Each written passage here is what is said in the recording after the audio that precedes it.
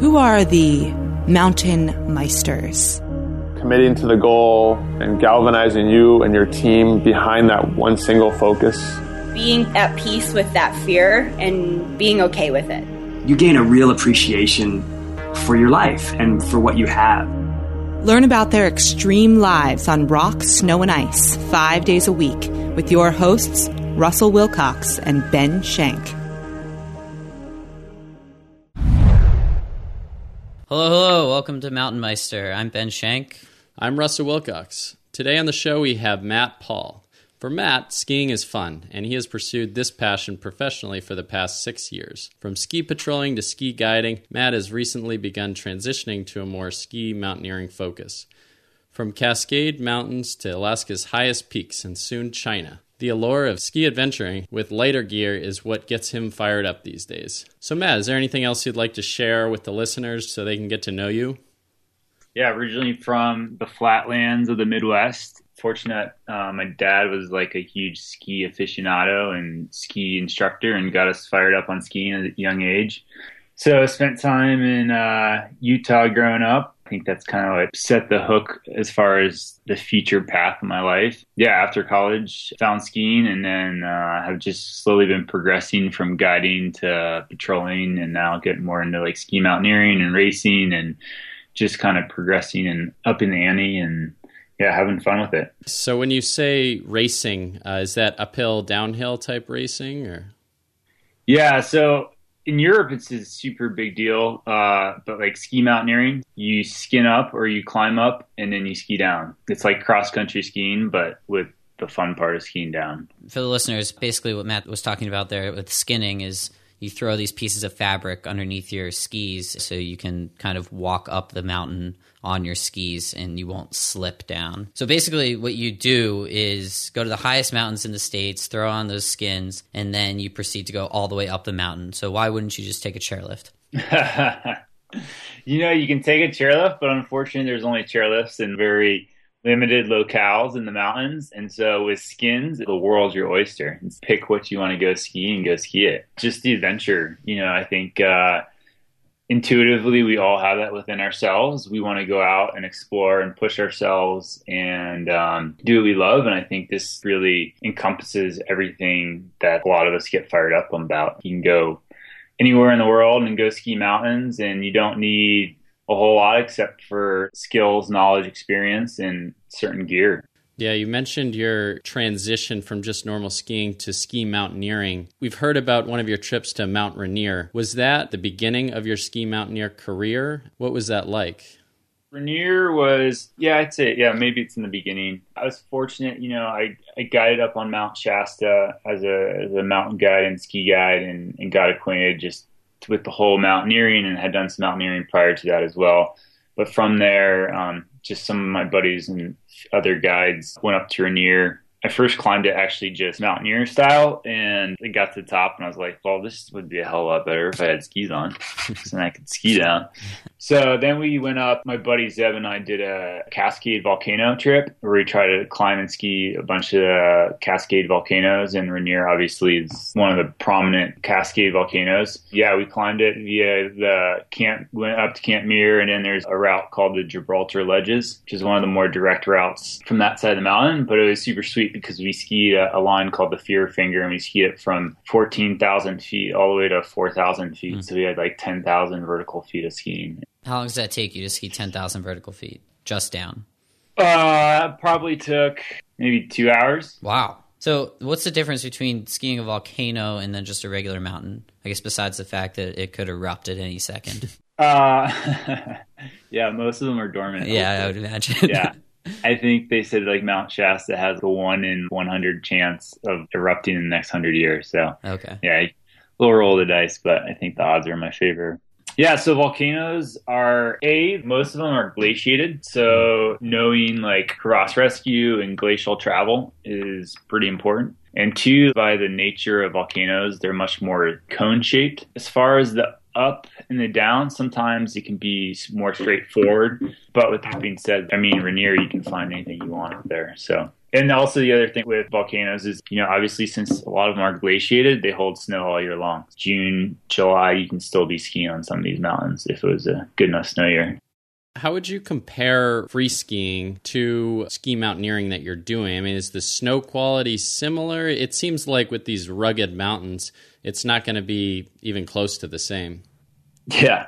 Yeah, that's probably like the biggest thing. Free skiing, everyone's just a bunch of powder hounds and wants to wear their big fat skis and go slay a bunch of powder. Ski mountaineering, we ski ice and chicken heads and not so fun snow. That component is completely different. But I love it because, we all live to ski powder and it's super fun. But at the same time, it's not technically challenging. Whereas if you have wind buff, ice, or variable snow conditions, it just forces you to be on your game a little more and adds that dimension. Usually when you have powder, you have either new snow or recently new snow. So that leads to instabilities within the snowpack, possibly. So we like it when sometimes, you have a much more consolidated, harder snowpack. There's such a vast terrain that you'd cover going down 10,000 feet. How are you able to mitigate the risks of avalanche and any other things you'd come across while ski mountaineering? Good question. Knowledge, skill, like knowing what the snowpack's doing, given the elevation aspect you're on, formulating a good trip plan. And if there are hazards that are lurking out there, creating like no-go zones in the mountains. You'll have spots where you're like, okay, I know we had southwest winds, so it's loading northeast aspects, and I'm just going to stay off those aspects. I mean, we've had trips where you'll go up high and it's just ice and not good snow. Then you get down like mid-elevation and you can actually have blowing in powder, and then you get lower elevation and you're skiing corn. You can like run the whole gamut as far as snow conditions in one ski. So Matt, I want to move on to this huge Denali summit. That was with my buddy Zeb again, another two guys that we patrol and guide with here in Tahoe. Actually, my buddy Zeb put together the trip. He worked as a guide for Near Mountaineering and guided up on Denali. Yeah, it was just four of us. We had a super small window. We had 17 days on the mountain to do it. So we knew like time was going to be of the essence. And yeah, we trained quite a bit for it, got in good shape, got acclimated, went up there and tried to find what we could find. So for the listeners, the peak of Denali, the elevation is over 20,000 feet. So how do you go about training and getting yourself acclimated? What are the steps you take before you get there? Obviously, there's not any 20,000 foot peaks here in the lower 48, but just working up on Shasta. I worked preseason in April and May, so that's 14,000 feet. A couple of our other guys are up on Rainier, which is again 14,000 feet. So just spending time at higher elevations. Actually, I think the week before I left for Denali, I spent 4 nights high up on the mountain on Shasta, so like 13,500, just getting my body acclimated to being at those higher elevations for a longer time. And then also just training a bunch, just training meaning just climbing and skiing. Yeah, just making sure I was in good shape. So I heard this interesting training method, which I'm not sure if the real pros use this or not, but basically you go to the bar, you get completely wasted, you smoke a whole pack of cigarettes, take all the ashes from the cigarettes, put it in a mixed drink, get 2 hours of sleep, wake up, drink the mixed drink with the ashes. From there, run up a huge flight of stairs, and all of this is supposed to simulate your dehydration, your hunger. Do you ever take any sort of training methods like that? Yeah, no. But there is a guy, Mark Twight, pretty famous alpinist, who wrote this book, Light and Fast, Extreme Alpinism. And his whole thing was when you feel the crappiest or when the weather is the crappiest, that's when you want to go out and train. Because ideally, and the same thing happened on Denali, you feel like crap at 20,000 feet. Maybe there's a little bit of truth, but I don't think you really need the cigarettes. So you've done all this training, you guys are preparing, you're ready to go to Alaska. I also heard this quote from this book that I read recently, and they said, the simple fact is when you go to Alaska, you get your ass kicked. Is that the experience that you had when you guys actually got to the mountain? Yeah, I think that's true. Everything's just bigger in Alaska. You look up and you're like, oh, it doesn't look that big. And then you realize like that's a 5,000 foot face. Everything that you think is just magnified. It's just bigger. I think just inherently by the scale, yeah, you get your ass kicked. But in a good way. You just have to go in the pain cave for a little bit. So let's go to the bottom of the mountain, and you're ready to take off on this adventure. What kind of supplies do you bring with you, and how much do they weigh? Like, what do you have to drag? How do you carry them up the mountain? Yeah. So you start in Talkeetna. That's the main little town, the jumping off point for Denali. From there, you load up on a plane, and they have these little planes called otters, and they have little skis on them. And they actually land on the glacier, the Kahiltna Glacier at 7,000 feet. So we each were allowed to bring 125 pounds. And that includes all of our food, all of our fuel, all of our ski gear, tents. So roughly we probably had like 600 pounds between us. They land on the glacier, unpack all your things, and from there it's like, okay, you start your ascent, working your way up the mountain. And you actually have like a big pack, and then you also have a sled, if you can imagine, like a plastic sled that you put your duffel bag on, and you tether it to your back, and you literally drag that thing all the way up to 14,000 feet. It's pretty tiring. You're getting 7,000 vertical feet with 120 pounds. Do you even bring any water, or are you mostly taking snow that you're around? I mean, you have unlimited supply of water and then just boiling it as you go up? Yeah, you boil most of it. You start with 2 liters of water, and then you just keep boiling it and refilling it that way. Does it taste good? It's not bad. As long as you don't find the yellow snow, you're all good. Oh, wow. Yeah, I didn't even think about that. Yeah, you gotta, once you get to 14 camp, it's like a big party up there. So there's a lot of people, and there's like literally latrines up there where people are peeing and pooping. And yeah, you got to make sure you get some clean snow. There's no bushes. There's no privacy. What's your strategy? Sounds there? like a really good sense of community. Yeah, it is. Actually, our first day we were skinning up there, and there's this girl like literally just squatting in the middle of like all these rows of tents, and I'm like, sweet, yeah, okay, so this is what it's all about. So doing number 2, the Park Service administers these buckets, which is literally like a 10-gallon drum that you could pick up at the hardware store with like a screw top. And you get these plastic bags, these biodegradable plastic bags. So literally you dig out like a little trench and you build little walls so you give some sense of privacy. And you literally just squat over the bucket, and then, everyone brings up their own teepee. And then obviously that bag accumulates, and then everyone skins down to this glacier, this open glacier or crevasse, and tosses their poop in there that goes like way down into this crack. But the problem is, I actually read it. This actually came out like right as we were leaving, but people have thrown so much crap into these crevasses that it's, these mountains are constantly moving. So they think like within 20 years, all this crap is going to literally get pushed down. So the lower parts of the mountain is going to start to resurface. And so like people are going to be skinny, and there's just going to be crap everywhere. That sounds miserable. Yeah. I was imagining snow everywhere, this big white abyss. Too many bathroom breaks would probably disrupt that scenic view. That's funny. That's the question I get the most. My family is like, so how do you go to the bathroom? Where do you go poop? Did you hold it for 2 weeks? I'm like, nope. You don't hold it. So yeah, that was that. Yeah. So you were expecting this whole trip to take 17 days? Is that what you said? Yeah. And did it take that entire 17 days? It did, yeah. Okay. We didn't have great weather. So it was 2012. So I don't know if you guys were familiar with 2012, but it was a huge snow year up in Alaska, and they're just getting pounded with storms pretty much from January, December, all the way through June, July. We just didn't have many weather windows to actually climb and do some of the stuff we wanted to. So I was checking out at the end of your blog, and I noticed this video of one of your friends getting in an avalanche on the trip, and it just seems so intense. What were you feeling that day? What was it like? Yeah, so his name is Ricardo. He was a Mexican that we had met on the summit who'd followed us up there. We'd summited a couple days earlier, and we finally had a good weather window.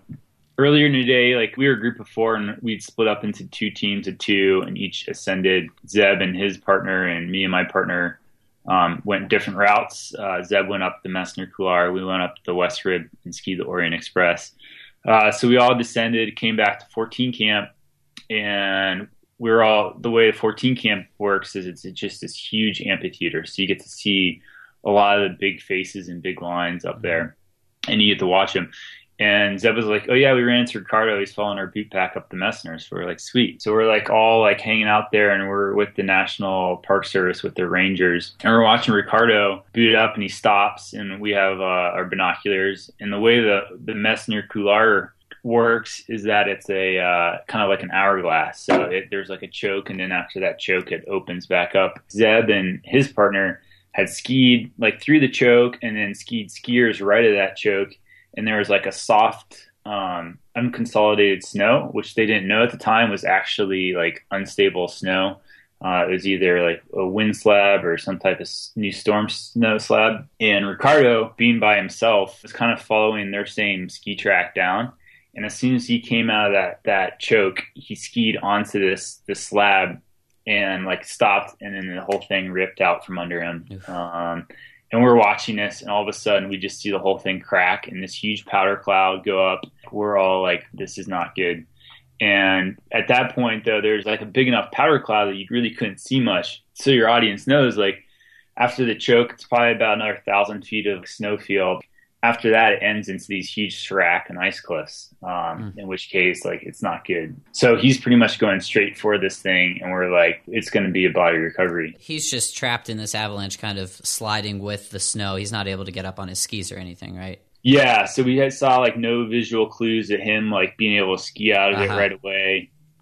We didn't really see much. We just saw like this huge thing just rip out and go. And we're like, oh man. So we were watching and kind of like preparing to get our stuff ready and have to go do a recovery. And somehow at the last second, like literally probably within 50 yards of where this thing literally drops off into a huge cliff and would have been, game over for him.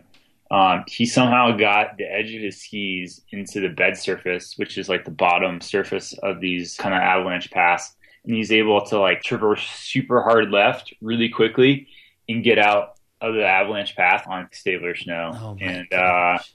He was just freaking out. Like we sort of saw it, but we couldn't, because still like this big powder cloud happened. But then slowly, like someone said they saw something, and then we see him skiing down left of the avalanche path through like his exit route back to camp, and he skis to camp, and he just doesn't really say a whole lot, and it's just like shaking. His adrenaline's just going through the roof, and you couldn't believe it. So yeah, I think if he had 9 lives, he'd definitely use one up there. It's funny because my buddy Zeb and his partner had skied that same line, and they were completely quiet. They totally realized they got away with one, and that totally could have been them. So it was pretty intense. That was like the end of our trip, and we were like, okay, we're ready to go now. It's a 90% chance for the first person to actually set it off, and so that is pretty lucky that it didn't get set off with them. Other than your own feeling on the mountain, is there any sort of radio contact that you have with some snow experts before you go for the day to check weather conditions and give you different updates other than your own comfort level? Yeah, so the rangers up there use, I would assume, NOAA, and they actually write out like a forecast for the day as far as a weather forecast. So they just give you wind speed, direction, and any new or precipitation. But as far as like assessing snow stability, that's all on you. That's why a lot of people use guides, because it is super challenging. It takes a lot of years of experience to be able to be your own snow forecaster. You got to kind of carry the torch on that one. So you said that this was on the way down from the summit, correct? Mm-hmm. Okay. And part of the way that you get acclimated is what I was reading is that you kind of hike up and then there are parts where you ski down, correct? Yeah, that's correct. Yeah. So what if something like this would have happened in that instance where you're on your ascent and you're just doing a ski down to a lower level to get acclimated? Would you continue to the summit if somebody had really gotten in an avalanche? Well, I don't know if you guys are familiar, but that year while we were on the mountain, 5 Japanese climbers died in an avalanche. Oh. Yeah, going from 11, they're actually descending in a storm from 14 camp to 11 camp and triggered a slide and got swept into a crevasse. One guy survived, was able to get help, but the rest of them passed away, and I don't think they still haven't recovered their bodies. So yeah, like that was obviously when we heard about that, prior to this whole thing happening with Ricardo, it was definitely on our minds. I don't think it has to be completely like no-go type of thing. You realize there are real consequences to what we're doing and what can happen if we actually put ourselves in the hazardous way. So yeah, you just got to be on your game and really choose terrain that maybe kind of dials it back a little bit and you're more cautious. You have these incredible trips it looks like you get to go on. You are a professional skier. Do you have sponsorships that help support these trips? And do you have any other work that you do on the side to help support some of these trips? I think when you say you're a professional skier, I'm not the Chris Davenports of the world where I get my travel expenses plus monthly stipends, unfortunately. I have some friends that work for like Patagonia and Black Diamond and La Sportiva. We usually get some type of gear sponsorship. And then as far as travel expenses and the rest of it, it's on my own. So I like to consider myself a self-sponsored professional skier.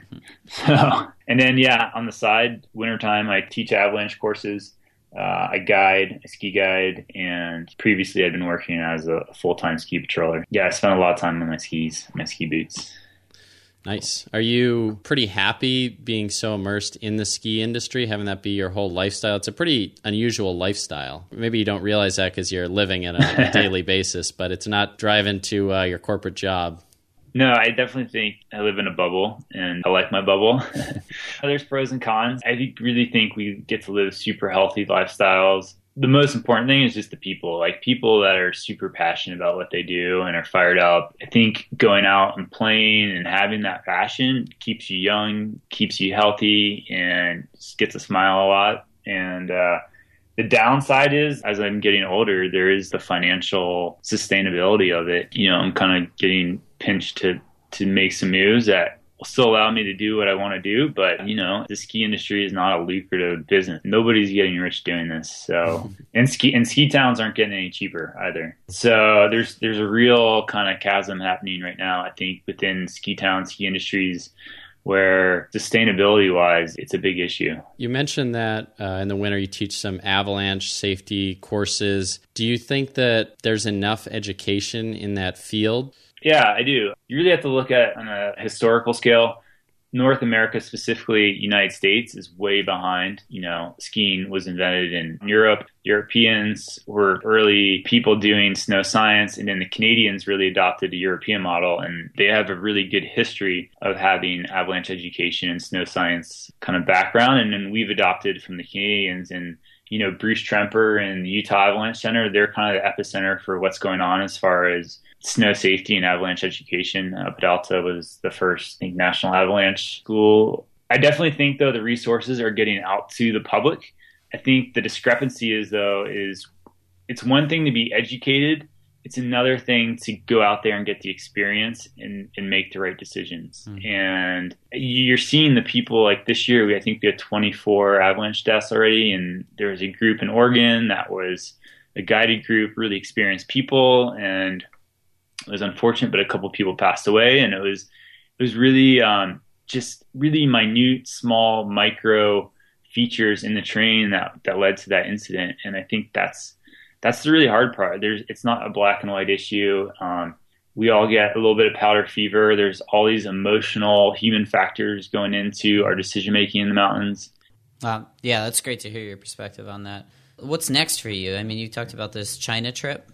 Yeah, so a group of us are going to Western China to go ski a 7,000 meter peak and ski some first descents in a zone in Western China. We're pretty fired up. Is that pretty common to go to China? Yeah, so it would be southwestern, so it's near K2. Okay. As far as ski mountaineering, no, it's not, which is part of the allure of the whole trip. It's just the adventure. Not many people go to this region.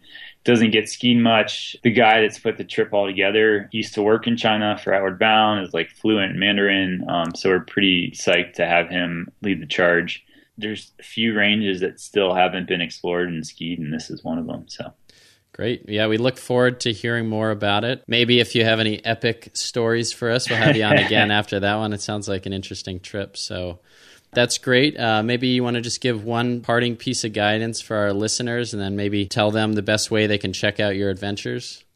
Yeah, sure. As far as getting in the backcountry and ski mountaineering, which is a big passion of mine, is get educated. I think the first thing people should be doing is go take an avalanche course. There's a couple providers. Aries, a big one that's, and I know on the East Coast where you guys are, they're kind of all throughout Colorado, Utah, California, Oregon, Nevada, and then there's AAI, which is another provider up in Jackson, Montana area.